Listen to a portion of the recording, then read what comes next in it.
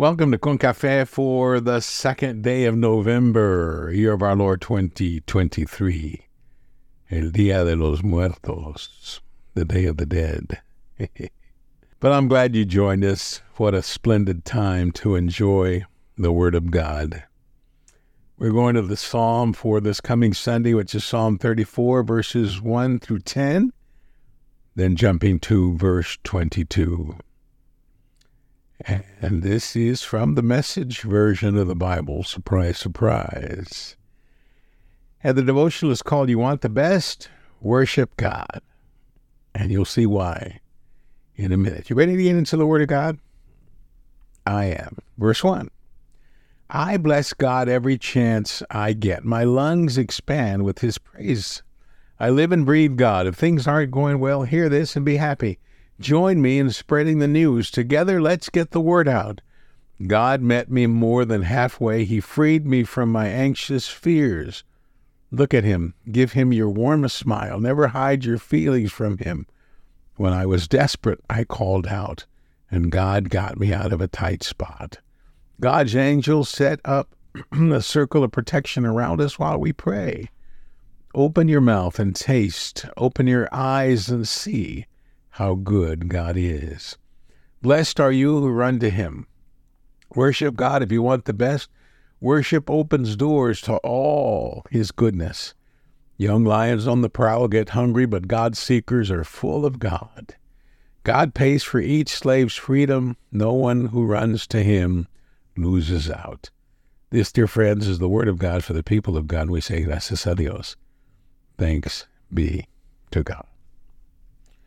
Well, in talking with family members one evening over supper, our daughter had offered up the comment that, I wrote this wrong.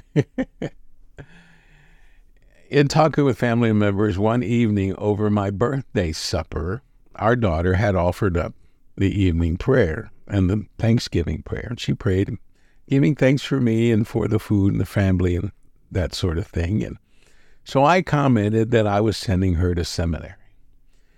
She and her sister looked at each other and said, we've lived that life already, Dad, and maybe my husband would like it. I know that he would love the free food.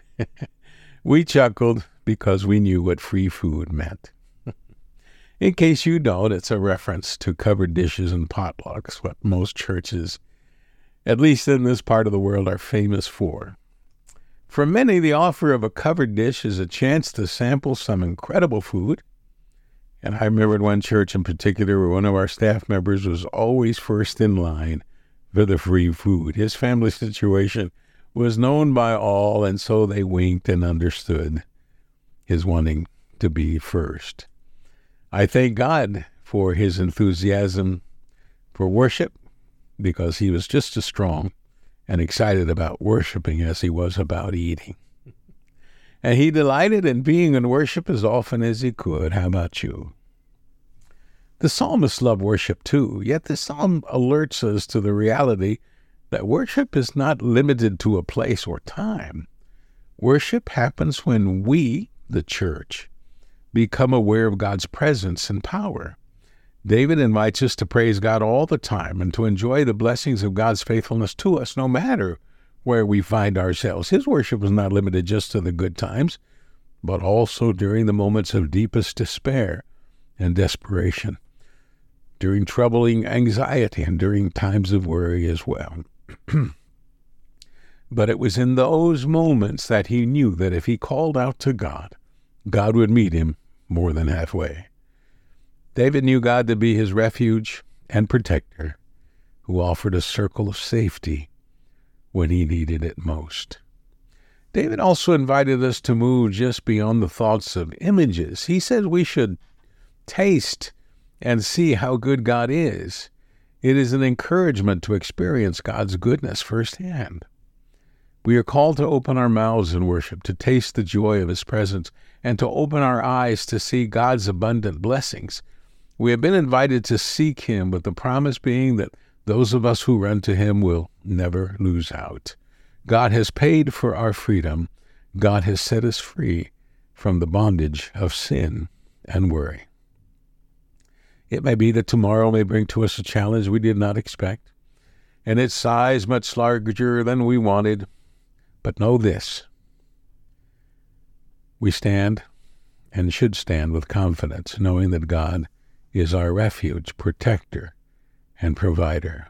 You and I can live a life enriched by continuous worship, a life where we taste and see the goodness of the Lord.